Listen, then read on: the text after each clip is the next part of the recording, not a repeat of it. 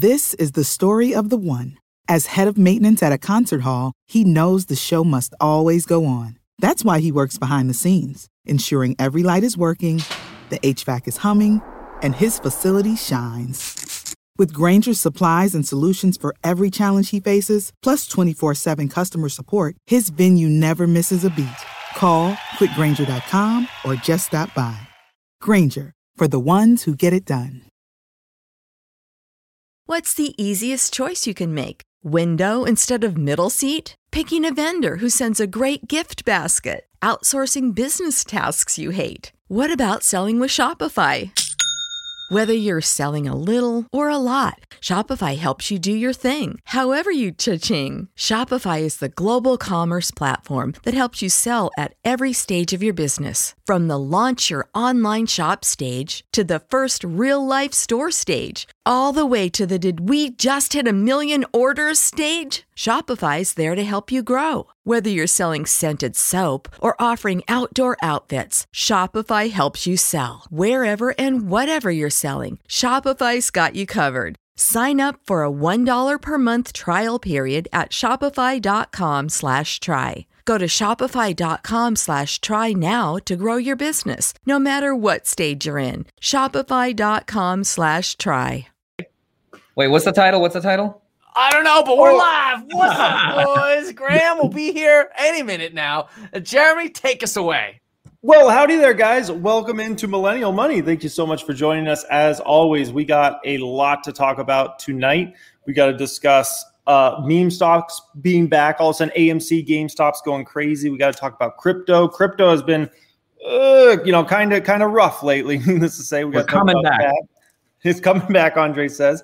We got to talk about what we're buying out there, some cryptos, some stocks, what moves we're making. We obviously got to have to discuss at some point the man running for governor. I want to ask him later on tonight at some point. I want to get into his mind and see what are the odds he thinks he's actually going to be governor of California in this election. We're going to ask him that tonight.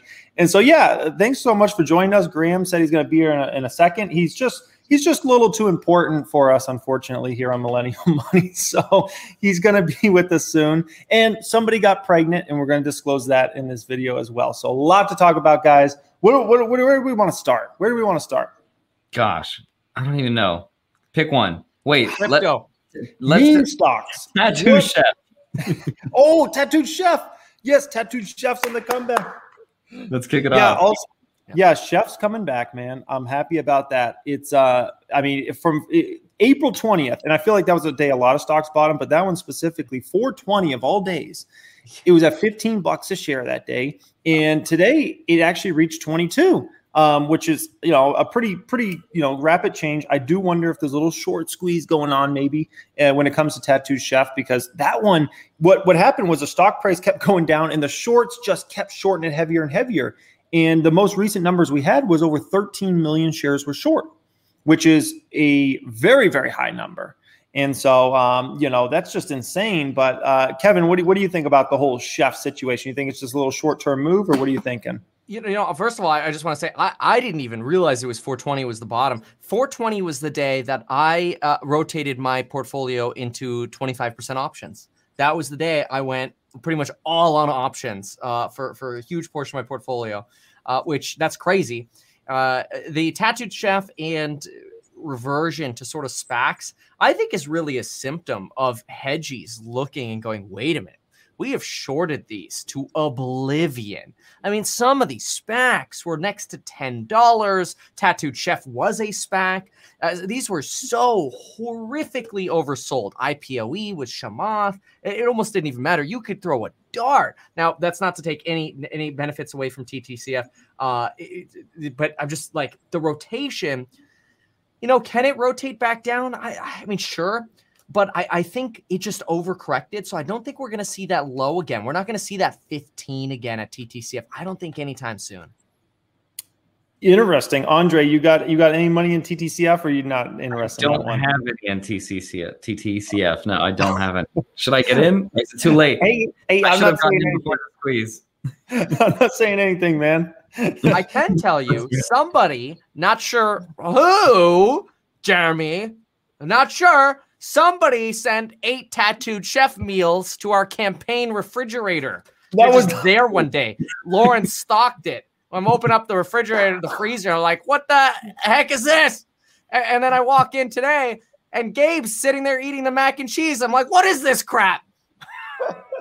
It was not me, but I will say, Kevin, every single time I post a video on TDCF, there's always comments about people are going to send you food. So I'm not surprised somebody actually did it, because literally every single time I'm like, it's ridiculous, but that's hilarious, man. Don't be surprised if you get more food sent to you somehow. Graham in the building. What's up, Graham?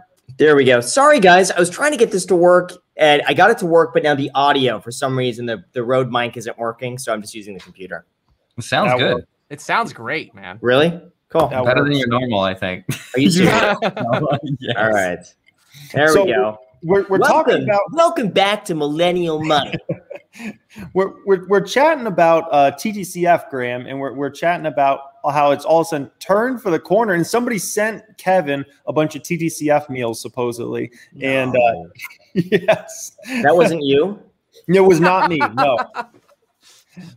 No, but So- yeah, I every time I post a TTCF video, Graham, on my channels, like there's always comments about people are like, I'm gonna send Kevin a bunch of food and stuff like that. So like, I'm not surprised somebody finally actually did it. So, but hey, Kevin, so that brings me to another thing. Last time we chatted a little bit about you potentially getting security because we were a little worried about some things that were going on. What's an update on that weird situation, if you don't mind elaborating?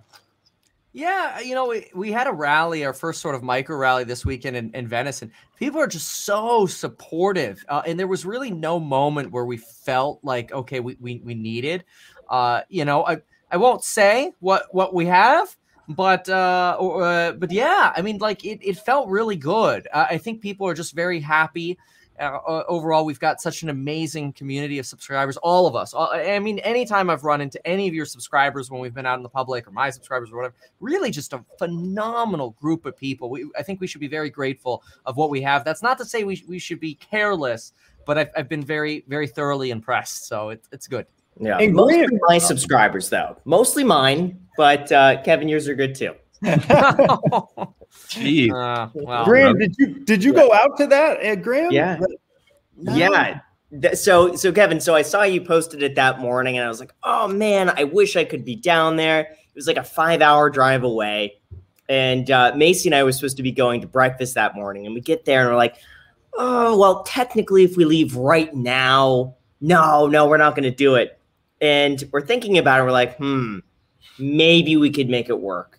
And it turned out that Jack and Alex were both down, and we're all together. And we're like, if we leave right now, we can make it just in time. And we did. Wow. Oh, well, such an honor. Yeah. Thank you for that. That's really Yeah. How long? It was How Yeah, long well, were you what out happened? there, Kevin? Yeah, I mean, it was really fun. I want to say talked for about an hour and a half, really listening to folks' concerns. We'll end up posting like a video from it, but it was great because we had one of those wireless, one of these guys, and so we gave this to people in the audience to ask their question into, which was really great because you can now switch between my audio and theirs, and so we're going to be able to do a really nice kind of montage of people actually asking questions. So it was really town hall style, is the way I would call it. It wasn't like here's my speech. But it was really, really good. I want to say maybe 100, 125 people or something like that. We didn't get kicked down to Venice Beach. I mean, what more can I ask for? It was wonderful. Yeah. Well, it was a really good. Sorry. Sorry, what was a question you got that was particularly either hard to answer or was it really interesting? Anything that stood out? Oh, gosh. I mean, just all of the questions have their own merits in so many ways. I think the biggest one that just regularly comes up is people are tired of two big things as the main priorities in California, and that's unaffordability with housing. And part of that also relates to traffic because people are like, well, I want to live further away, but then it's going to take me 3 hours to get to my job, So the unaffordability and number two, homelessness. That it's so bad. The pandemic made it way worse. It's pretty rough. How did people react? How did people react to the? I think you said $250,000, $250,000. Your first $250,000 no state income taxes, right? How did people respond to that? This is the story of the one. As a maintenance engineer, he hears things differently. To the untrained ear, everything on his shop floor might sound fine, but he can hear gears grinding or a belt slipping. So he steps in to fix the problem at hand before it gets out of hand. And he knows Grainger's got the right product he needs to get the job done, which is music to his ears. Call, click Grainger.com, or just stop by. Grainger, for the ones who get it done. When you need mealtime inspiration, it's worth shopping Kroger, where you'll find over 30,000 mouth-watering choices that excite your inner foodie. And no matter what tasty choice you make, you'll enjoy our everyday low prices, plus extra ways to save, like digital coupons worth over $600 each week. You can also save up to $1 off per gallon at the pump with fuel points. More savings and more inspiring flavors make shopping Kroger worth it every time. Kroger, fresh for everyone. Fuel restrictions apply. I mean, people love that. It can be done, right? It can be done. We've got a study that we're going to be releasing a whole piece on from a university that breaks down exactly how our plan is basically perfect for removing taxes on the first 250K in Cali. And so there's a lot of research that's going into it. Like, we're hiring economists now. In fact, if anybody watching this, I hope you guys don't mind me saying this, anybody watching this wants a job that's dude or female, okay? And I'm saying that because out of like 99 applications, we get like one female, okay? It's a problem. Please feel free to apply. We need researchers, academics, PhDs, whatever, or even if you just want to volunteer, staff@meetkevin.com. Nice. Yeah, it was, I got to say, a really good turnout. And Kevin had an answer for everything. I was actually really impressed. Kevin was throwing a few questions where I was like, how are you going to answer this and answer it in such a way that doesn't alienate one side or the other? And Kevin did a really good job at just being completely fair to both sides. And I feel like just representing everyone equally. I was actually really impressed. Thanks, man. That's so cool. Yeah. I have so many questions I could stump you with, Kevin, but I'm not going to go there, man. You know what we'll do is we'll do a special financial education exposes me, Kevin, on your channel or something. Yeah. No, it would be no, they're so inappropriate. I can't even talk about it. But anyways, let's move on from the governor stuff. So no, one last thing on the governor. Before we move on to stocks and cryptos, Kevin, realistically, like, if you had to put odds on yourself, what are you putting odds on that you're going to be governor of California at this time next year? Yeah, so right now I'm running, it's two elections we're running. One, it's recall Newsom. Two, it's vote for me. If Gavin Newsom gets recalled, so if enough people are pissed off at Gavin Newsom, which there are, but there's a big undecided population. So if enough people go for the recall, we win. I beat Jenner, I beat Cox, I beat the whatever the other contenders are. Really, I mean, they haven't even really put campaigns together. That's a no-brainer for us. So recall happens, we win. The big mission is getting the recall to happen. We've got about a 10% swing vote in California, and so our job is proving this is not just a Republican recall. This is get Newsom out and put somebody better in. I think we've got a really good shot. So percentage-wise, I can't say, but I think we've got a really, really good shot, probably way better than I would have expected. Wow. Do you think that your audience on YouTube is enough to overcome the many millions of dollars of lobby money that Newsom is getting versus your platform? Do you think that, money has a really funny thing in politics. Because what matters more are really people who resonate so much with your message that they almost become like brand ambassadors. And it's like, how could you vote for anything else but this? I think we could probably run our campaign with $8 million and win. Like, if somebody right now is like, oh, I got $8 million, I want to see your things happen, and they're like, we want to sponsor Kevin to make this happen. I think Gavin Newsom could spend $80 million and we could spend $8 million and kick his butt. Mostly because there's no way you could be that loyal to an incumbent who's been in for 17 years when there's so many problems. It's money is an issue, but I think we can stretch it way further. Well, what do you say to the people that criticize it? And they're like, well, you don't have any, experience in politics. You've never been a senator. You've never done anything. How do you go from this just straight up to go? Okay.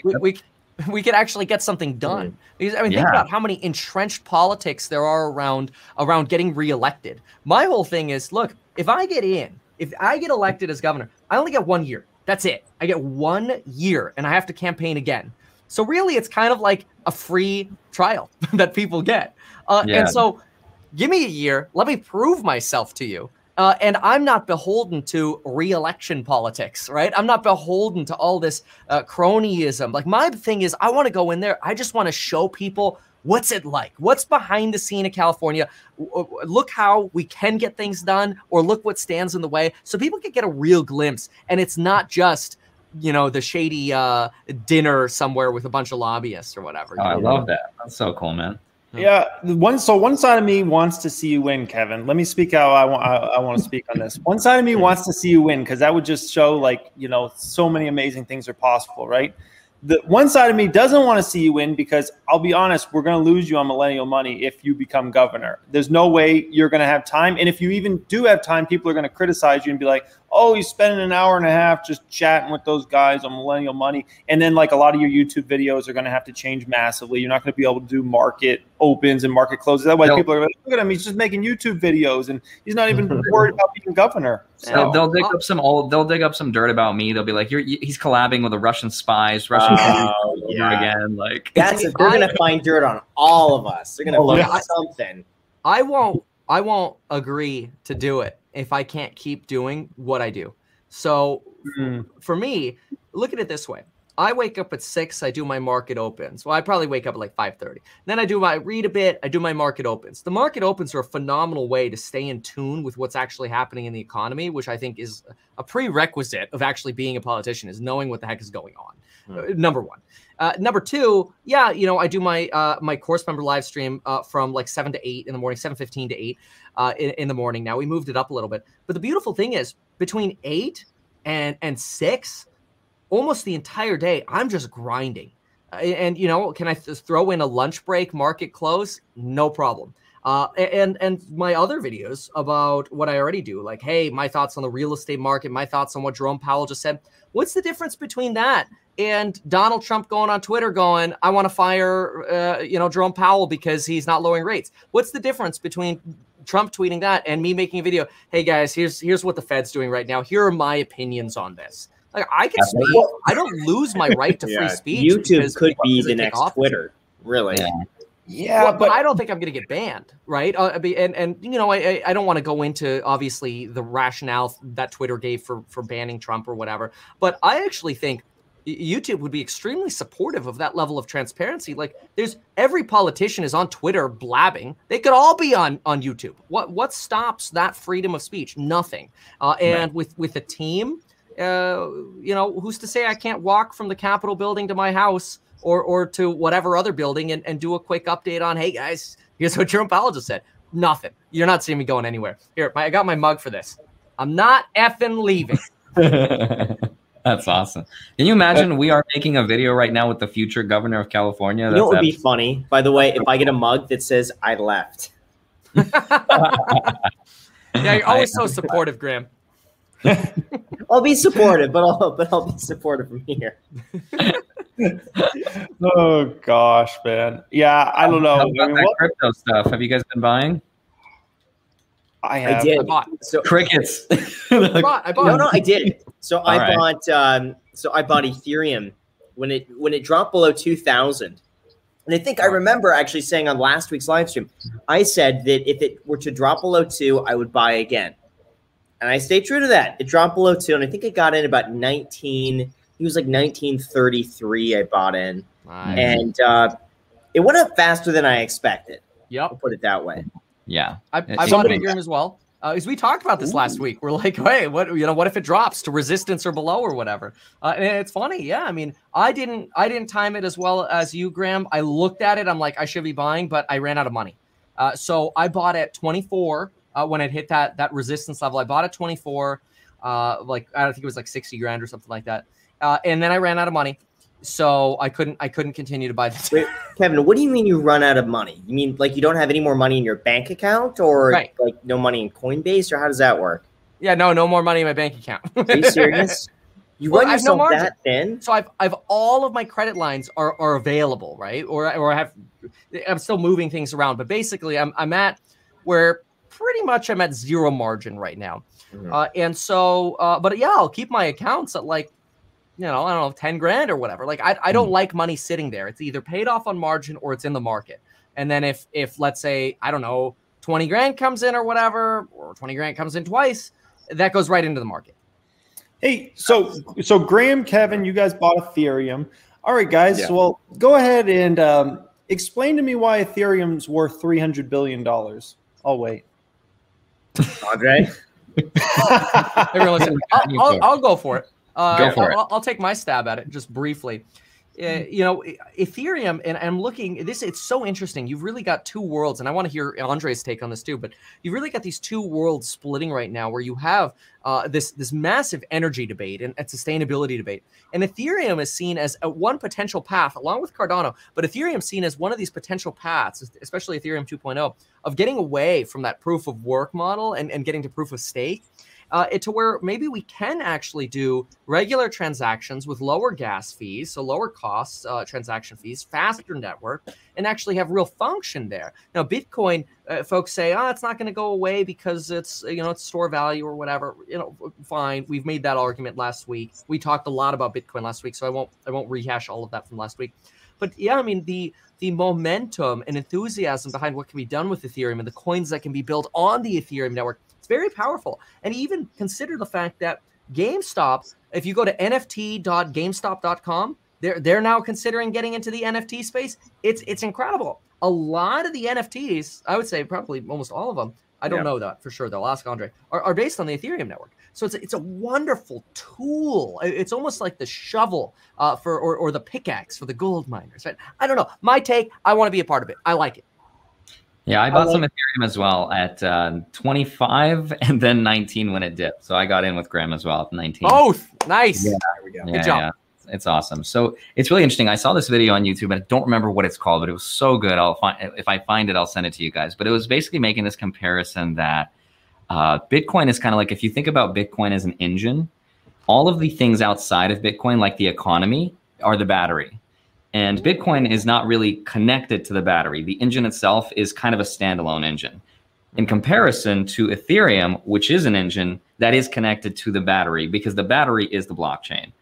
I guess you could say the engine is the blockchain, but you have actual applications, whether it's NFTs, whether it's DeFi, whatever it is, that there are so many things with Ethereum that are boosting its price beyond just, let me just buy it and hold on to it and wait for inflation to happen. There's actual utility behind it that's driving its value to go higher. It's almost like saying, if the concept of blockchain succeeds, then Ethereum inevitably succeeds. Whereas with Bitcoin, there's a completely different narrative. So I think the two can coexist. They're just going to derive their value from two completely different things. It's almost like, think of, would this be an accurate comparison to think of like Bitcoin as like Amazon, let's say, that you have Amazon online, and then you also have the entire internet. Or let's just say, well, yeah, I guess you would have the internet, which would be Ethereum that you could build from. But Bitcoin is just a component of a much bigger network of cryptocurrencies. Not only that, but people are building businesses, for example, on Facebook. I don't know if you guys remember, people were building their own online shops and stores. I mean, Etsy is another example where people are building businesses on top of a business. So it's kind of like, it's exactly what Ethereum is. People are building applications on top of it. And Bitcoin is kind of a closed off ecosystem. And there's a lot of driving factors that lower the price. For example, miners mining Bitcoin, but then they have to sell their Bitcoin in order to pay for their electricity costs. So there's a lot of factors within Bitcoin that are selling it off, that are driving the price lower. Whereas in contrast with Ethereum, it's completely the opposite direction, where you're staking and you're locking that money up into a smart contract and you're using it. So it's taking the money away, which is driving the price higher. So it's kind of an interesting dynamic. I like your answer there, Kevin, because at the end of the day, you said, I want to be part of it. And that's, I own like, I don't know, maybe like $10,000 in Ethereum. And that's the same thing. Like, I don't think you can justify the valuation, whether it's 100 billion, 300 billion, a trillion, like, it's hard to really justify that because we still, so much has to play out. Right. But it's interesting because the excitement's there. And it's just so interesting coming from the stock space and seeing the crypto space, because people, it doesn't really matter the valuation. It just matters about excitement, right? I mean, I had somebody message me last night. They're like, oh, there's blood in the streets. Remember Warren Buffett's quote, be greedy when others are fearful, on Ethereum, right? And I looked and I was like, you realize Ethereum's up over 1,000% since this time last year. You don't usually use that phrase when something's up 1,000+% in less than 12 months, right? You usually use that type of phrase if you're in a situation where you've come down a ton, or maybe you're lower than you were a year ago or something like that. To say there's blood in the streets when you're up 1,000% plus, I don't know. Right. Maybe it's just a difference of opinion. Also, Jeremy, to answer your question, and I think we're not quite at the answer just yet, but I think in a few months, maybe in a year or two, we'll be a lot closer to being able to identify Ethereum's market value as far as like why it's worth what it's worth. Because miners are going to be essentially businesses, and there's going to be a way to value them independently, kind of like looking at their market caps and comparing it against Ethereum. And so we're going in that direction where we're going to create some sort of calculatable model that we can look at and derive its value and make sense of it. So Ethereum's headed in that direction, justifies its value. What do you think of the flippening? Do you think Ethereum is going to one day be worth more than Bitcoin? I think market cap 100%. Mm-hmm. Not the coin independently or individually. Right. No. Right. Yeah. Yes. Yeah. Yeah. So you got an interesting thing there, Andre, when you kind of bring out like, businesses being built on Ethereum and whatnot. The first thing is like, well, how much does Ethereum get of those businesses, right? That's something to think about. Also, let's think about a real company in the real world that is insanely huge named Apple, right? Apple, think about how many companies are built on the back of Apple in the App Store, right? And Google in the Google Play Store, right? In Google, and let's say Apple trades at $2 trillion or something like that. Imagine if Ethereum had that sort of actual real world application. Is Ethereum worth, 50 trillion, 100 trillion? Like, you know what I mean? When you think about, let's say Ethereum topped, I think 500 billion recently, right? So that's a fourth of Apple's size. And here you have Apple with a ton of the biggest companies in the world building on the back of Apple, and they're at 2 trillion. And then you have Ethereum, which, let's be honest, what does Ethereum really have going on than some NFTs? Like in the real world, like I can't name of a big business. Name one big business that's running on Ethereum right now. Let's see other coins too, though, right? There's nothing. Man. What do you mean? There's nothing. Name one big business running on Ethereum. Just one, because I can name you 100 that's running on the back of Apple and Google right now. Besides NFTs, you mean like the CryptoKitties and all the other stuff that's going on? The DeFi? CryptoKitty? Are you calling a CryptoKitty a big company? I'm talking about a big company. Well, first of all, Jeremy, hold on. So first of all, you don't have companies within crypto, right? Because nobody owns it. It's just something that functions. Who's doing anything big on Ethereum right now? Like a really big, like, oh, this is super famous. We all know this. Oh, this is big. Gosh, I suppose not from a fame perspective. Nothing that I can name that everyone's gonna be like, of course, this thing, yeah, CryptoKitties. Besides like the CryptoKitties and NFTs, but JP Morgan. I think maybe MetaMask is pretty powerful. MetaMask for as a wallet and collecting fees, exchanging fees. I found MetaMask, obviously, I mean, you could do some other coins with it too, but very much used for securing and signing contracts for NFTs. It's a little clunky to start with. It feels a little bit kind of like dial-up still. It's just still so early in such these early phases. So, I think we might be comparing different worlds where we're comparing this post App Store revolution to the dial-up days, really, is what it feels like. Don't get me wrong, Jeremy. Hey, look, man, I cannot give you a fundamental analysis on Ethereum or Bitcoin. I can't do it. I could give you one on why Tesla is going to 3x, and TTCF will probably go up at least 1/3%. But for Ethereum, yeah, no, you're right. No, I'm with you. There is no answer that I have for you that I'm like, this is how you value it. I don't know yet. I'm not saying, but that's not to say that in the future there won't be a way to make more sense of it. 100%. I think the same could also be said about Bitcoin when it was at 10,000 or 5,000. I think a lot of these, whether they're at a few hundred or a few thousand, it's probably going to be a similar answer. Right. Yeah, I think what bugs me is just that mentality of when it comes to crypto space, it's just you just look forward and you don't question. You don't question the valuation. It doesn't matter what price you pay. If you pay 1,000, 5,000, 10,000, 100,000, $1 million for Ethereum, it doesn't matter. If you buy Bitcoin at 5,000, 10,000, 50,000, it doesn't matter. You just buy it, man. That mentality is frustrating for me to hear. And it's worrisome. It really is, because it's just I don't get it. So let me ask you this, Jeremy. Why did you buy it in the first place? Why did you buy Ethereum? Just for the same reason Kevin said. I just want to be a part of it. You just want to be a part of it. Okay, that's fair. Just want to be a part of it. Yeah, because I felt like the creator Voyager? is just a special man. Yeah, what about Voyager? Which they smashed earnings today, by the way. Oh yeah. Voyager was on the hope of Voyager, the reward system becoming huge over time. And so Voyager kind of blowing up as a brokerage, right? And becoming a big player in that market, maybe a number 2, number 3 crypto brokerage long-term, plus getting into savings accounts, checking accounts, things like that, and expanding their business. And the Voyager token kind of being the thing that puts the glue together. And so that was kind of my thesis around Voyager and why I just bought another like 5,000 recently. But I also, here's another thing. When it comes to Voyager, I also look at it and I'm like, I'm paying, let's say, $700 million for VGX. I do ask myself, I'm like, is it really worth $700 million? Is VGX really worth that? Because there's a lot of companies I could buy that are worth $700 million, right?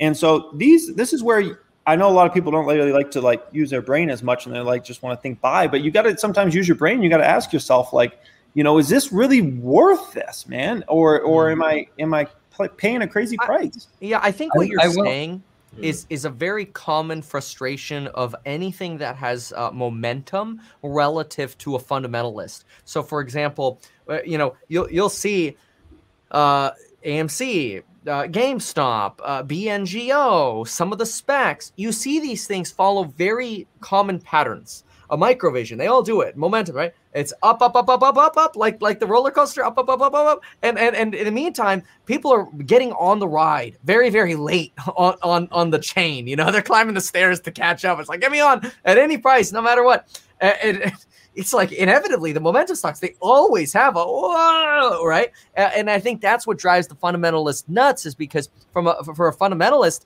it's so frustrating because here we are like, hey, look, we just want to have our average annual 15 to 20% compounded annual rate of return, like a Warren Buffett at 17%, right? And we're going to do so with solid fundamentals and low risk. And, the YOLOs go to the moon and 10x that return sometimes in a week. And it's like, what's the point of using my brain, man? What the heck, And it feels so punishing. To a fundamentalist. That's a good point, Kevin. That's a really, really good point, man. That's why I let Tesla kind of get away from me, and I regret that I did. But it was just so hard to justify its valuation at the time. Even when, Jeremy, if you remember, we did a video together talking about the price at the time, and it was like $300. What was it, like $300 before the split? It was insane. It was crazy. That was the time to buy.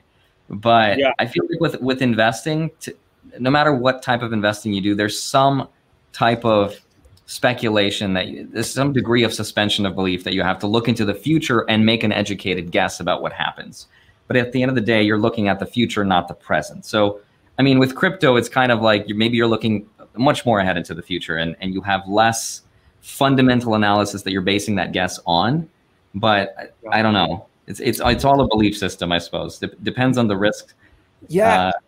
Crypto's just so new that it's hard to figure out, because we all have prices, like almost anything in the real world, right? We have certain prices that we're like, that's worth that. Like, I don't know if I don't know what your house is worth, let's say, Kevin, but let's say all of a sudden you are selling it for 5 million or 10 million. And we're like, is it really worth that? We'd be able to justify and be like, no, it's not worth that, or whatever, or it's not just a thing like, oh, pay 3 million, pay 5 million, pay 10 million, pay 20 million, pay 50 million. It doesn't matter. My house is worth an unlimited amount.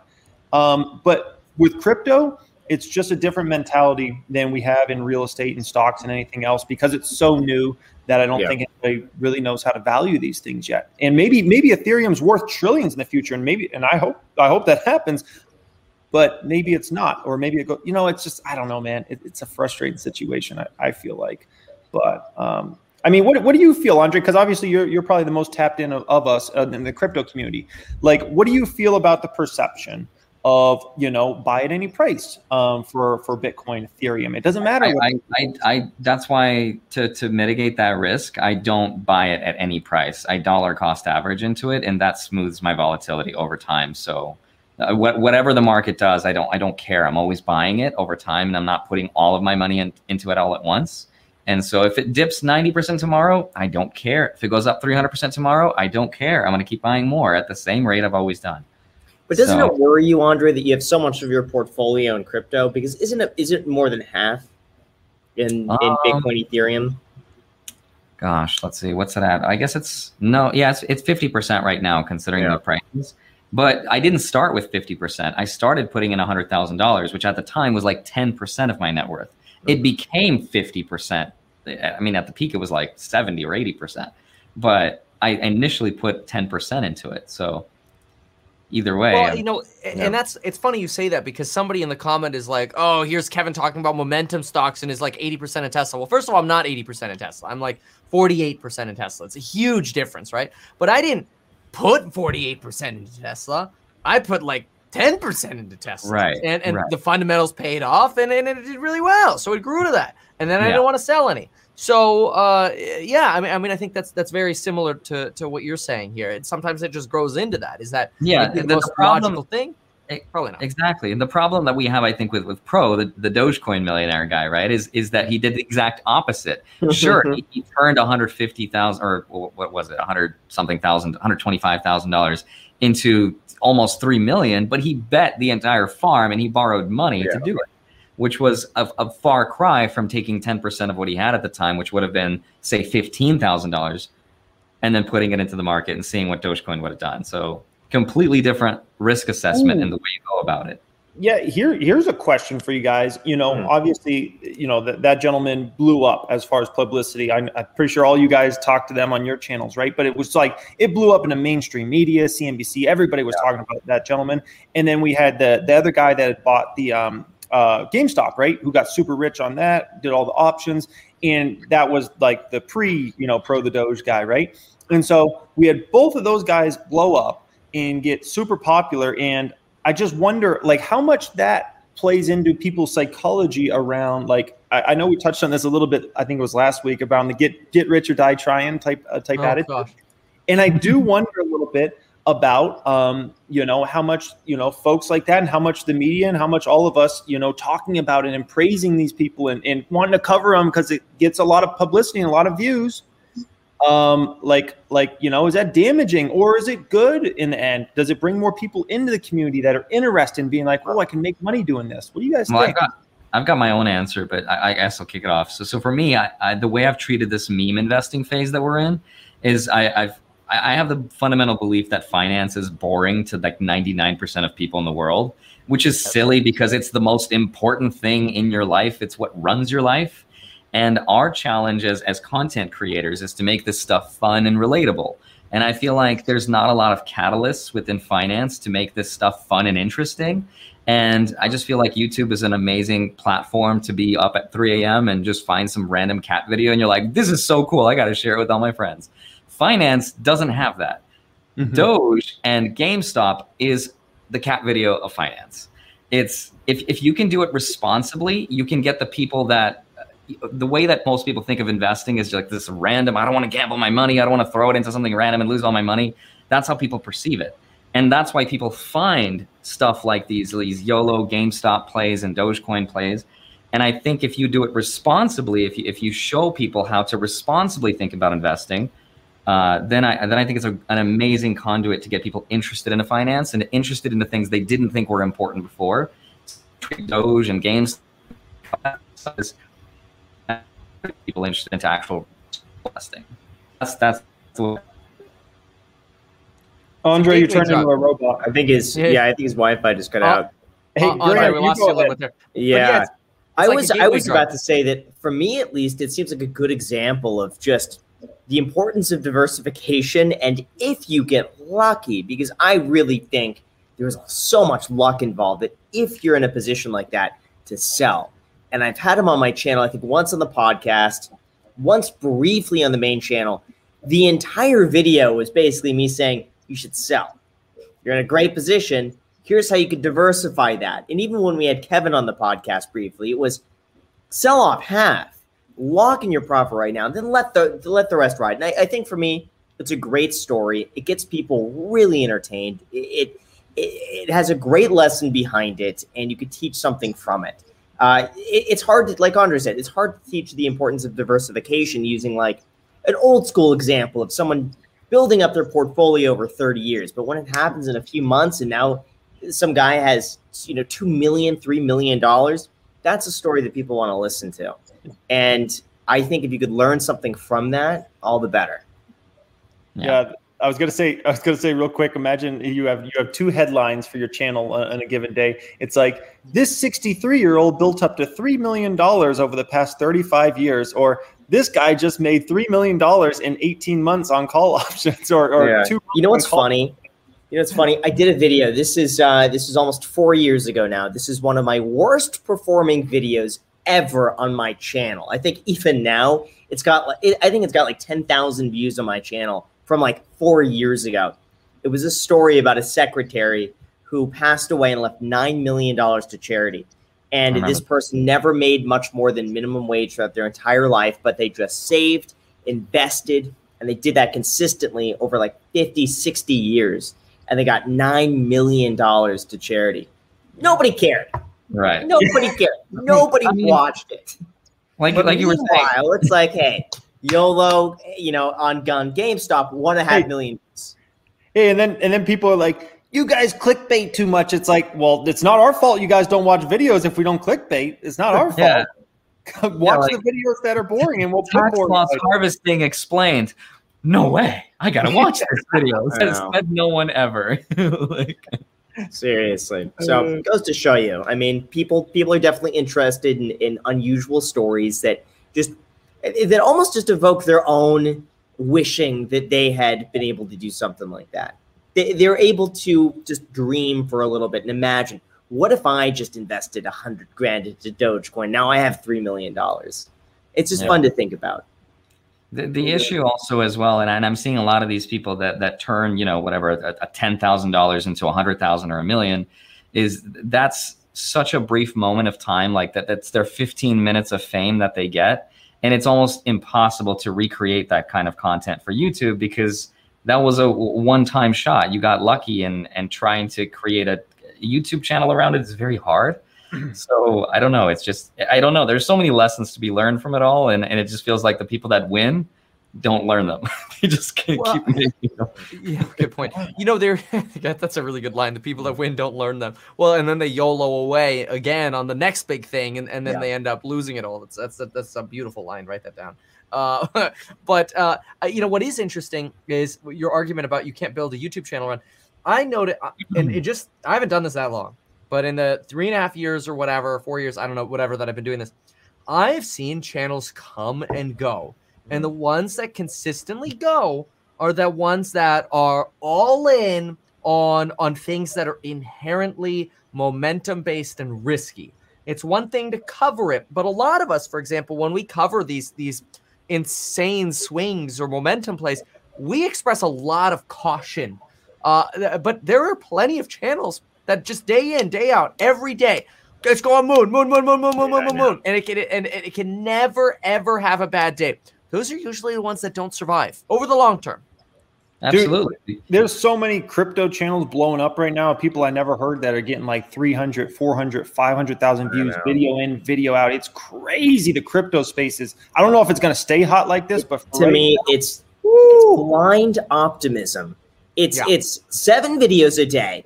Guys, we got to stay strong today. We're about to moon. Look at all of these things. Look how much we're up in the last year. And they all say the same thing. Look, we're up 10,000% in the last year. We could do it. We could keep going. We got to stay strong. And there's usually some motivation built in there. And then 3 hours later, all right, guys, we've held strong the last few hours. We got to keep holding strong. Look, and it's insane. It's insane to me. It's blind optimism. And eventually it's going to fade. That's not going to last. Yeah. No. We sound like old men. We sound like 90-year-olds. Those whippersnappers. They're on my lawn and they won't go away. And they're loud. Yeah. Sometimes I question myself. I'm like, am I just being old and traditional, or is this really the wave of the future? It's such a tough balance between being responsible and using those traditional golden pieces of advice in investing and diversification versus like, is this a new paradigm? Are we really abandoning fundamentals? Are we just all going to be meme investors from now on? It's kind of an interesting phase. It is, Yeah, but I think it's. Yeah, go ahead, Kevin. I was quickly just going to say, I like the distraction of all this momentum-driven stuff because, quite frankly, it's tanked all of my stocks. And that sounds insane, but it's created, in my opinion, this beautiful opportunity to just go shopping. And so I'm just regularly like, whatever, buy. And people now make videos about like, Kevin's stock, this, that, or whatever. And I'm like, really? Square, Tesla, Etsy, Amazon, Apple, Google, the companies of the future suck. See you in a few years. Speaking of which, I bought my first non-S&P 500 stock this week. Well, actually, what days? Dude? So on Friday and yesterday, I was buying this stock, Coinbase. Hey. Finally, around 220. I think, about 220, I started buying more. I think I put in 12 to 15,000 total. Good. You have 30,000 in it already, right? Yeah, so it's 30 in it already. Now I'm about 45, I think total is my investment. So I'm still down. With the extra 15, your cost basis is what, 600? 600. Wow. Now my cost base is, No, I think my cost basis now on that is I don't know, high 200s. I honestly, like, I was just doing another analysis on Coinbase. It's got like it's forward PE. If you look at 2024 Wall Street estimated earnings, its forward PE is like 32, which honestly is not that bad. It's kind of like it's actually a little cheaper than even like an Nvidia.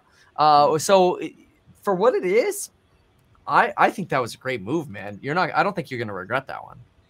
We'll see. Yeah. But yeah, that was the only stock for me that I felt, well, this is beat down.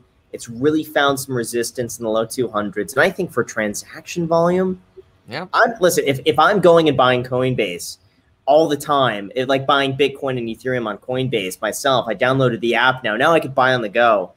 A lot of other people, I think, are doing the same. That's true. I'm in the phase of you don't lose anything unless you sell. And I'm about to start a GoFundMe for my losses. I think this relates to our title. I think it's actually our title is an understatement, losing $1 million. Did you guys see that BlockFi, by the way, lost 700 plus Bitcoin? I did. Andre, that was an amazing video you did. Oh, I saw your title and I'm like, I'm like, why didn't I think of this? Right. It was perfectly positioned. Every video you post, I think that the same thing. I'm like, are you serious? Did you find that? I'm like, I needed to have done that. Well, in fairness, you changed your title. I did. I said BlockFi lost 700 to lost 700. I think 700 Bitcoins lost. Which is true. There were 700. Really good title change because I saw the title change within the first 5 minutes, and I'm like, yes. Smart. Yeah, for sure. It was crazy. They recovered 90% of them though, but I asked people to give us any alternatives they had, and people had a lot of really great suggestions, both in CeFi and DeFi, which is CeFi with companies, DeFi with decentralized finance. But. And while talking about YouTube, this is a good time to plug our new YouTube course, which is going to be $20,000, and it's going to include 48 videos from Kevin, 2 videos from me, 17 videos from Graham, and 98 videos from Andre on his beautiful thumbnails. Yeah, right. So okay, here we go, guys.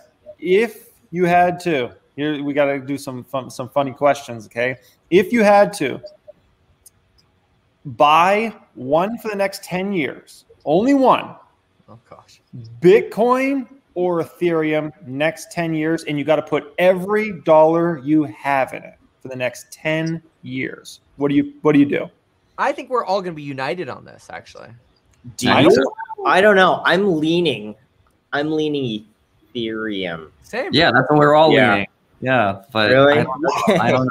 I wasn't sure. I thought you guys were all going to say Bitcoin. I was like, oh no, I'm gonna be the Ethereum. No, I thought we were going to say Bitcoin too, all of us. Yeah. Hey, that's a big change, dude. Because I can guarantee you, any time in the past, I almost bet you any money that we all would have said probably Bitcoin. Wait, but that's not to say that Bitcoin will be more valuable than Ethereum. Sure. I just think that the increase that you're going to get is going to be far more on Ethereum than Bitcoin at this point right now. Yeah, I feel like in the past we would have probably viewed maybe Ethereum as a little riskier and potentially not as much upside as Bitcoin. I don't know. Maybe I'm wrong about that. Maybe it's always been this way, but I think that was kind of the conventional wisdom until I think there's just a lot of excitement around Ethereum. Specifically, I feel like since NFTs all of a sudden happened, that was, I feel like, almost a game changer where everybody really started getting excited about it. I don't know. Although, did you guys see all the crazy catalysts that happened with Bitcoin this week too? Ray Dalio bought Bitcoin. That's huge. God. That is massive. 3 years talking about how he thought he was stupid. Talking crap about Bitcoin, yeah. It's insane. I was going to do it. Dude, I was going to do a video. I should have done it. I would have done so many views. It was going to be Ray Dalio just went all in Bitcoin. It was going to do so many views. I didn't do it. I should have done it. I think that would still do really well. Just that video. Not too late. Now I told everybody I can't do it. But no, well, I'll do it. No, it's not too late. Kevin's like, I need a 6 video for the day. That'll be the one. And did you guys also see that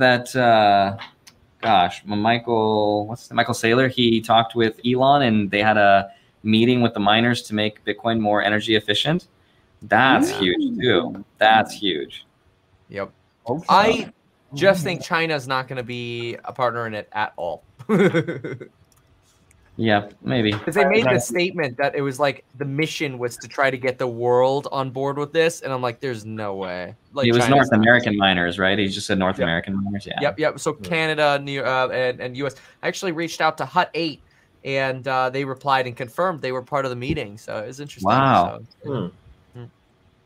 Kevin, you should, if you become governor, man, you should make California the #1 sustainable Bitcoin mining state in the United States, man. Yeah. Could you Powered by Tesla and Graham, what did I say at the rally?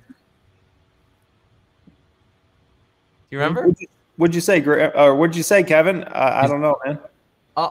It's in a video coming out too. But I said if I became governor, we would absolutely look into making California the most competitive crypto state in the country, as long as we're not talking like high fees. Like, there has to be net benefit. But I think it's a wonderful thing. Look, if the fees are low and we can do transactions faster and more transparently at the state level, let's go. Wow, that's exciting, man. I feel like out here in Nevada, we should be competitive, man. We got a lot of solar going on out here, Andre. There's like solar. We do. That's all we have. Solar. That's all we have.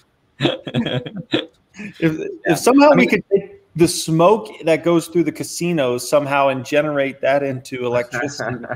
Unfortunately, Bitcoin's transaction fees have nothing to do with its efficiency and its mining source. So that's the unfortunate part. Yes. Okay. All right. So now we got to cover the other part of the title. Yeah. Graham, Kevin. The baby photo. Kevin. Let's get Lauren in here. Yeah. There it is. It's just a little teeny peanut. Wait. There we go. Right there. Little peanut. Wow. Yeah. Wait. You got to hold that up again. Okay. There we go. Right there. Congratulations, to Jeremy. How did you get a picture of Andre's child? Oh man, yeah, appreciate it, man. We were like, are we gonna have twins? And then my wife was like, well, if we have twins, then we got to have one more, so then we can have 5. We can have a full basketball team, man. But oh my god, yeah, three kids. I don't know, man. I was not expecting that. Wow, that's gonna be a lot. That's all I got to say. And I'm not a baby again, man. Oh, I thought I was through that phase, the crying, the poopy diapers. Oh man. No, you're gonna love it. You're gonna look back in 20 years and you're gonna be going, that contaminated tattooed chef food that got us pregnant was such a good move. Oh gosh, yeah. I can't wait till Andre and Graham have kids in their 40s and they kind of start experiencing what it's like. Yeah. I'm thinking about it. I'm going to be that old guy at school. Like, oh, look at their parents. They're so old. I'm like, no. No, by then they're going to have anti-aging up the wazoo. You'll look exactly the same now as you will when you're 70. Yeah.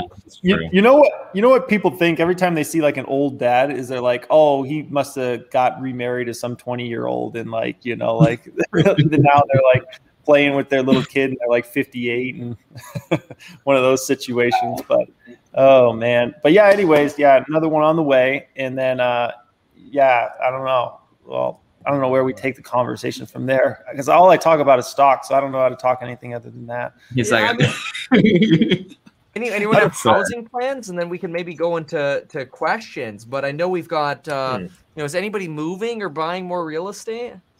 Actually, question about real estate stuff, Graham. I've noticed you guys are doing more real estate videos because obviously a lot more relevant. The real estate market's heating up a lot, but the videos, are they performing as well as your normal ones, or are they? No. Why? The last one did decent, but overall, I mean, people know that housing is really expensive. Not a lot has really fundamentally changed. It keeps going up in price.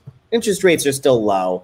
And if anything now, I think there's a CNBC headline now that said that real estate has gone up, I think it's like 14.3% nationally year over year now. With no signs of slowing down. There's a huge shortage. It's the lowest inventory we've ever had.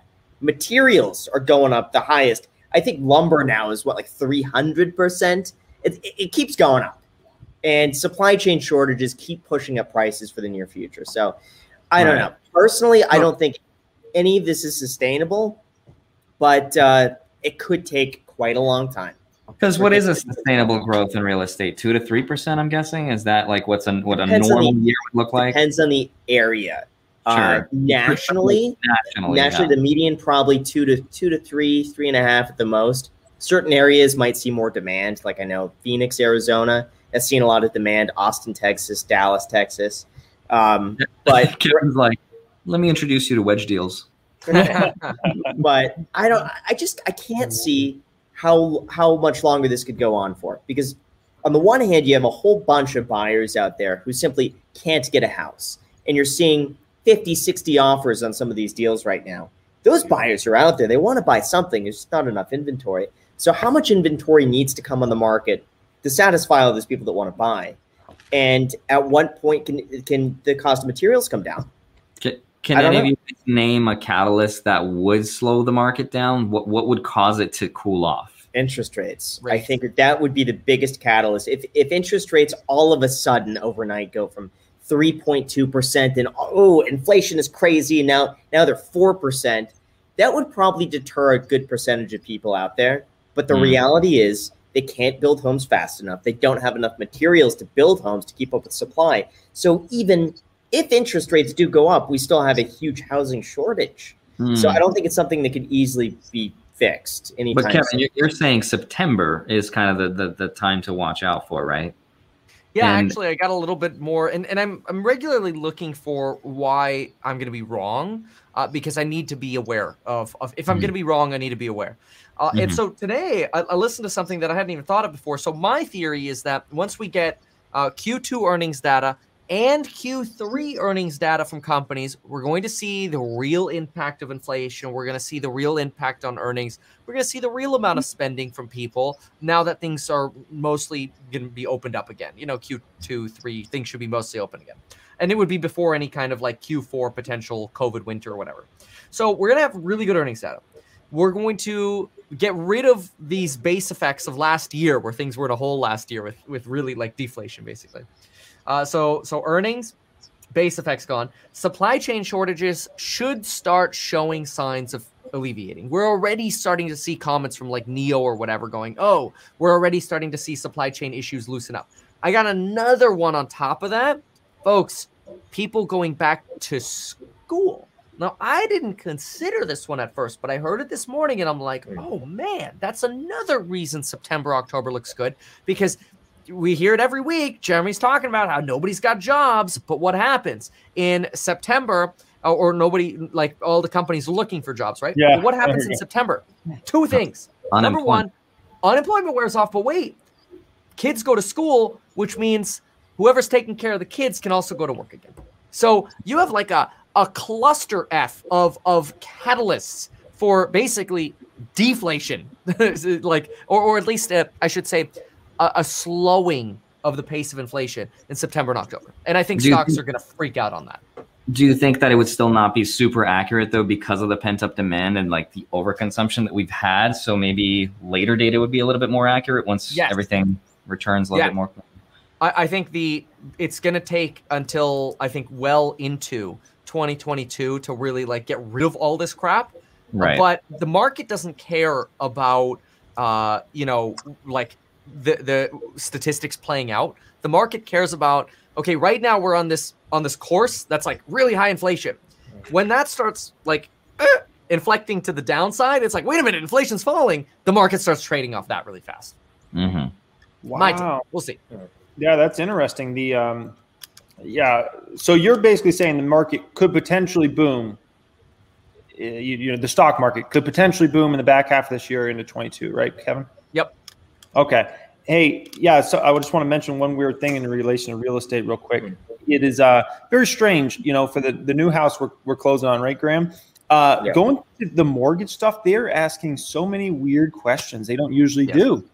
Very strange stuff. And I talked with a friend who's just closing on his house. He's like, same exact thing, man. It's like they're asking for like so much crap they don't usually do. And I'm trying to figure out, is it like maybe the builders want us to like not get the house or something so they can sell it to somebody else? Or is it changes in laws? Because there's so many questions that never get asked. And all of a sudden now, questions? Huh? Hey guys, what are the questions? Guys, keep going. I gotta take off. You guys keep going, okay? Okay. Right. How do we shut off when we get done though? I'll pop in with my phone and I'll take care of it. What? Okay. No, let's just end it now. That's No. You guys keep going. It'll be fine. How about 7:15? 7:15 we'll wrap up, Kevin's, just so you know. Okay. All right. Okay. 7:15. All right. Yeah. There So we go. anyway, I don't know. All I know is my wife's the one that handles all that, and she's just saying like it's way more crap than usual. And then I talked with a friend who's closing on his house. He said the same exact thing. He's like, they're making us feel. What are the questions, Jeremy? We want to know. He's like teasing them. Dude, like every single time you send them everything, then they're like, oh, we need to see like an HOA statement that you're up on this, or like I don't know, just like the most random That's common. crap. That's Well, common. dude, I'm telling. I like I said, I don't handle this. My wife handles it. All she's saying, and she always handles this. All she's saying is like it's way more than usual. This is way more stuff we're having to send. They want to. Are you using a new lender? Yeah, never used that one before. And then Is this the Toll Brothers lender? yeah, Okay, Yep. that's why. it could be. Yeah, Yeah. But I got pre-qualified through the Toll Brothers people, and then also I got pre-qualified separately from another lender. I did them both at the same time, just so that way I would have an option, just in case one fell through, I'd be able to use the other. Same thing. The Toll Brothers lenders, they're extremely strict. Listen, at the end of the day, they're just trying to churn through these loans, but there's a lot of just, in my opinion, useless crap that they want to verify. And they were way more strict. I went through JP Morgan, and they're easy. They're just, just send us, here's what we need. Send us this. If we have any questions, we'll let you know. The other one, Toll Brothers, are very thorough. It's Okay. It's a luxury home builder, right? So they could be pickier. They could be pickier than the normal builder. Yeah, but the weird thing was I was talking to my friend who has nothing to do with Toll or anything like that, a whole different builder and a whole different situation. He was like, dude, it's the same exact thing. He's like, the amount of crap. He's like, he works for Apple. His fiance works for, she's a surgeon. And he's like, they're making us feel like we're not qualified. And he's like, that's literally the way we're starting to feel. And so I don't know, maybe there hasn't been a change. Maybe it's just, I don't know. No, It's just the same thing. strange. So I had this happen when hey Kevin. Sorry, I'm using it for mobile. My bad. You're good. So I had this happen when I signed the offer on this. They wanted to immediately go and run my credit and then pre-qualify me, like immediately, like the next day. And I didn't want to do that because I was in the middle of a refinance, a cash out refinance on my previous place. So I couldn't show a hard inquiry to get a new loan right afterwards. So I said I was buying the home cash, and I had to give them bank statements and tell them, don't worry, I'm not going to be getting a loan. And they were very thorough even on that. And then once the refinance went through, I was like, oh, I changed my mind. Let's go through it. And immediately, even if I wanted to get another loan, or I wanted just to buy it cash, they required that I went through them and got pre-approved. I saved a whole bunch of money on my loan by switching to cash. Yeah. Listen, I couldn't get a loan, so didn't have the 2 years of history. But I remember you, Graham, you were telling me to show the cash as a balance sheet. Just use that. But I didn't even have 1.4 million in cash at that time, which is kind of a lot of money. So I'm glad. I mean, I didn't go overboard with it because I bought a house that's worth half of that, which I'm in love with. But we could have been neighbors. But we could have all been neighbors. We could have all been 3 together. Yeah. Oh, man, that would have been amazing. But Andre, I'm excited for your house, man. I saw, I don't know, a week ago or so, I think you posted something on Instagram stories, and I was like, oh man, that's looking beautiful. It's looking Dude, amazing. It's going to be so cool. Yeah. People with no imagination are like, yeah, it looks like a warehouse. Like, just wait until I remodel it and furnish it. It's going to look so different than what people think it's going to look like. When is it going to be done? Supposedly in probably 3-4 weeks, hopefully. Wow. Okay. Yeah. That's awesome. Yeah, and then I could finally get a live-in editor and have my own jack. There we go. But now you can't only get a jack. You got to get a jack and an Alex. No, I'm not at Graham Jack level. needs an Alex now. No, I'm not at Graham level. Oh man, I'm at Jack level right now. Okay. What room are you most excited about when it comes to remodels? Is it like the kitchen, or is it like the bathroom, or what's the most the kitchen? I like the kitchen the best. Yeah, because I'm doing this waterfall feature, which I think your guys' houses have that. Do you know what I'm talking about? Where the quartz kind of runs over to the bottom. Yeah. And I got like a 3-inch thick slab of white Calcutta quartz. It's so beautiful. And fridges, by the way, oh my gosh, I did not know that there was a big difference in cost between a built-in fridge and a non-built-in fridge. So are you guys familiar with that? I'm sure you know. Yes. Are you talking about the counter depth? Counter depth fridges are like 10 grand for the 48 inch that I got. That's what I paid for mine. Every other fridge was like $3,000-$4,000. Right. High end one.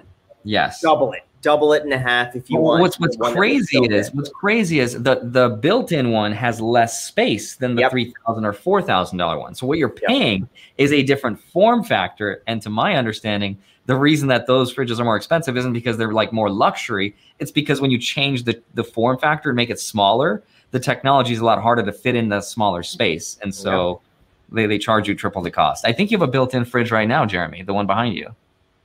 That's a 48 inch. That's a 48 inch. Yeah, that one's a big beast. But the one at the new house, man, 23 inches. $23,000. No. Wait, Kevin. Sorry. You're talking about the one that's the new one in Vegas that you're moving. Yeah, the new one in Vegas. So it's the fridge plus the wine columns on each side. So the fridge, I think, was, I want to say 16, 18, something like that. The wine columns along with it. Yeah, 23,000. Did you get, is it Sub-Zero? It's got to be Sub-Zero. Yeah, it's whatever, like the highest end brand you could pretty much buy. Sub-Zero. So I went with the KitchenAid one, and that was 10. But they had the Sub-Zero one that I think was like 13.5 or 14. Same thing. It just says Sub-Zero on it. I didn't get that. Me too. But I got a monogram. Mine is monogram. I love the KitchenAid ones. They look great too. And I also got, you know how the highest end range appliances are all from Wolf? The one I got with the red knobs, that's like every $1 million house that you see has red knobs. Yeah. So the one I got was Thor, which is kind of like like a poor man's version of that. It doesn't have red knobs, but it looks cool too. You could always just paint them red. Just spray paint them red. Just spray paint them. It's the same thing. Just get a crayon and color it in. And my downstairs. I used to do that with my cars back in the day. Like if I had a black car and something went wrong, I would just spray paint it black or do a Sharpie. And I do a Sharpie on the Tesla rims. There's a few spots where I've just kind of curved them a little bit. Take a Sharpie, scribble it in. It's the same thing. Totally fine. Or there's a black like liquor, or not. Yeah, lacquer. Like a lacquer. Sorry, black lacquer that you could buy on eBay, and you just black liquor, black licorice that you could just put over it. Black liquor, dude. How close is your house? It's pretty much done, right, Jeremy? Yeah, almost. Yeah, we're getting in just a few weeks. So I'm pumped. What? A few weeks. Yeah. All right. Yeah, a few weeks, man. Do you have a fancy pool like Graham too? Oh, that's going to take a while. I haven't even planned that yet. So that's going to be like a year from now. Yeah, we'll have it or so. So, but Okay.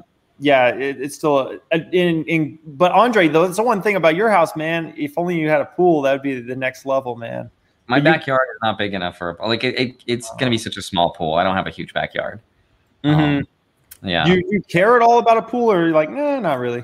I don't want one. No, I really don't want one. I think the maintenance on them is really, really high.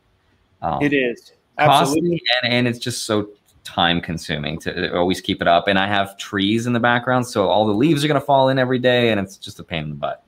So, yeah, because I mean, pool service with you know, if you're going to have somebody clean your pool plus do the chemicals, you're looking at probably about $150 a month. So what is that? $1,800 a year.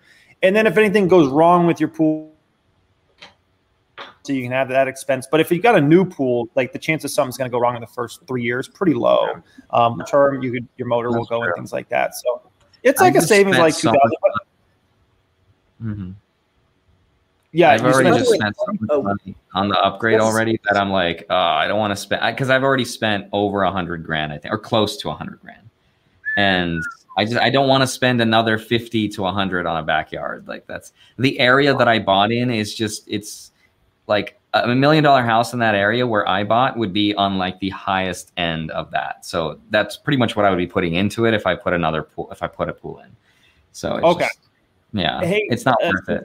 Let's do a few minutes of Q&A, but since I always pick the questions, one of you guys should pick the questions tonight. I don't have YouTube open, but if you guys do. Oh, Graham, you got it open? Yeah.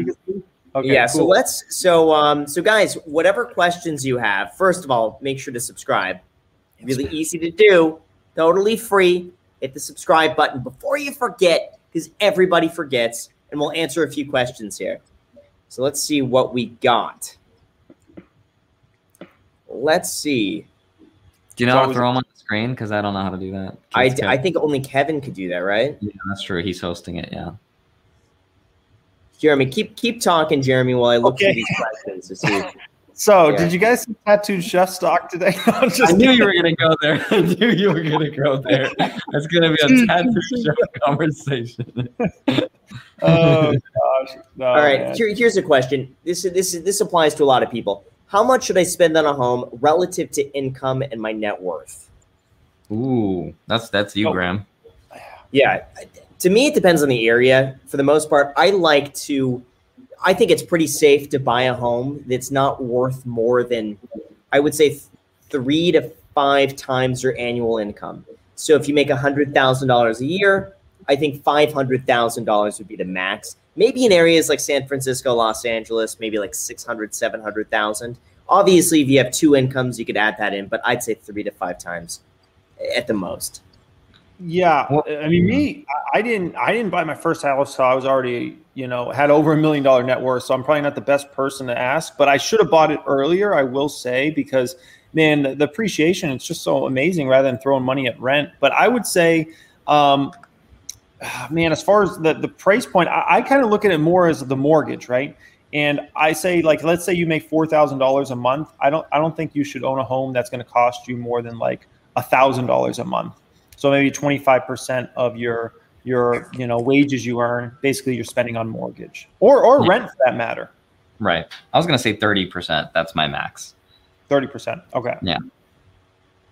Hi, Kevin. What's up, Kevin? I can put questions. Hey, I can put pictures up if you need. I'm back for a few minutes. Apparently, Ubers take like 16 minutes now, so I guess I got a few extra minutes. Where are you going, Kevin?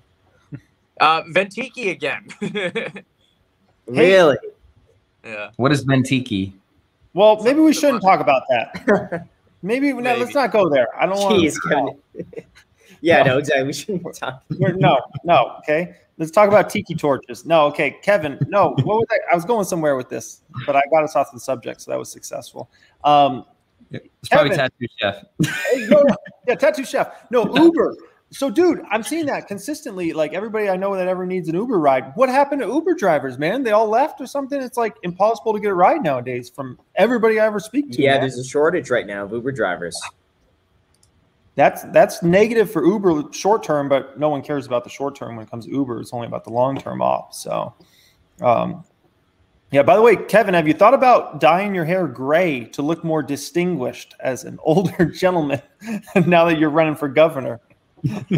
Well, I could just grow the beard out again. Oh, that's true. And I wouldn't do the beard, though. I would not do the beard. I don't think older people would like that. It's That's true. Yeah. I like the silver hair idea, though. I like that. Silver hair, yeah.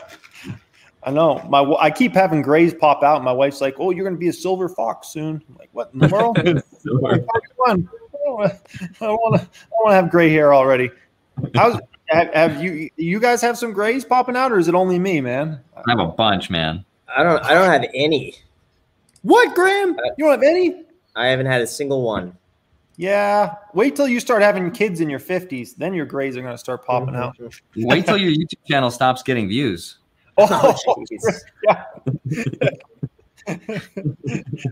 If you start hitting a 3% or less subscriber to view ratio, that's when they start popping out.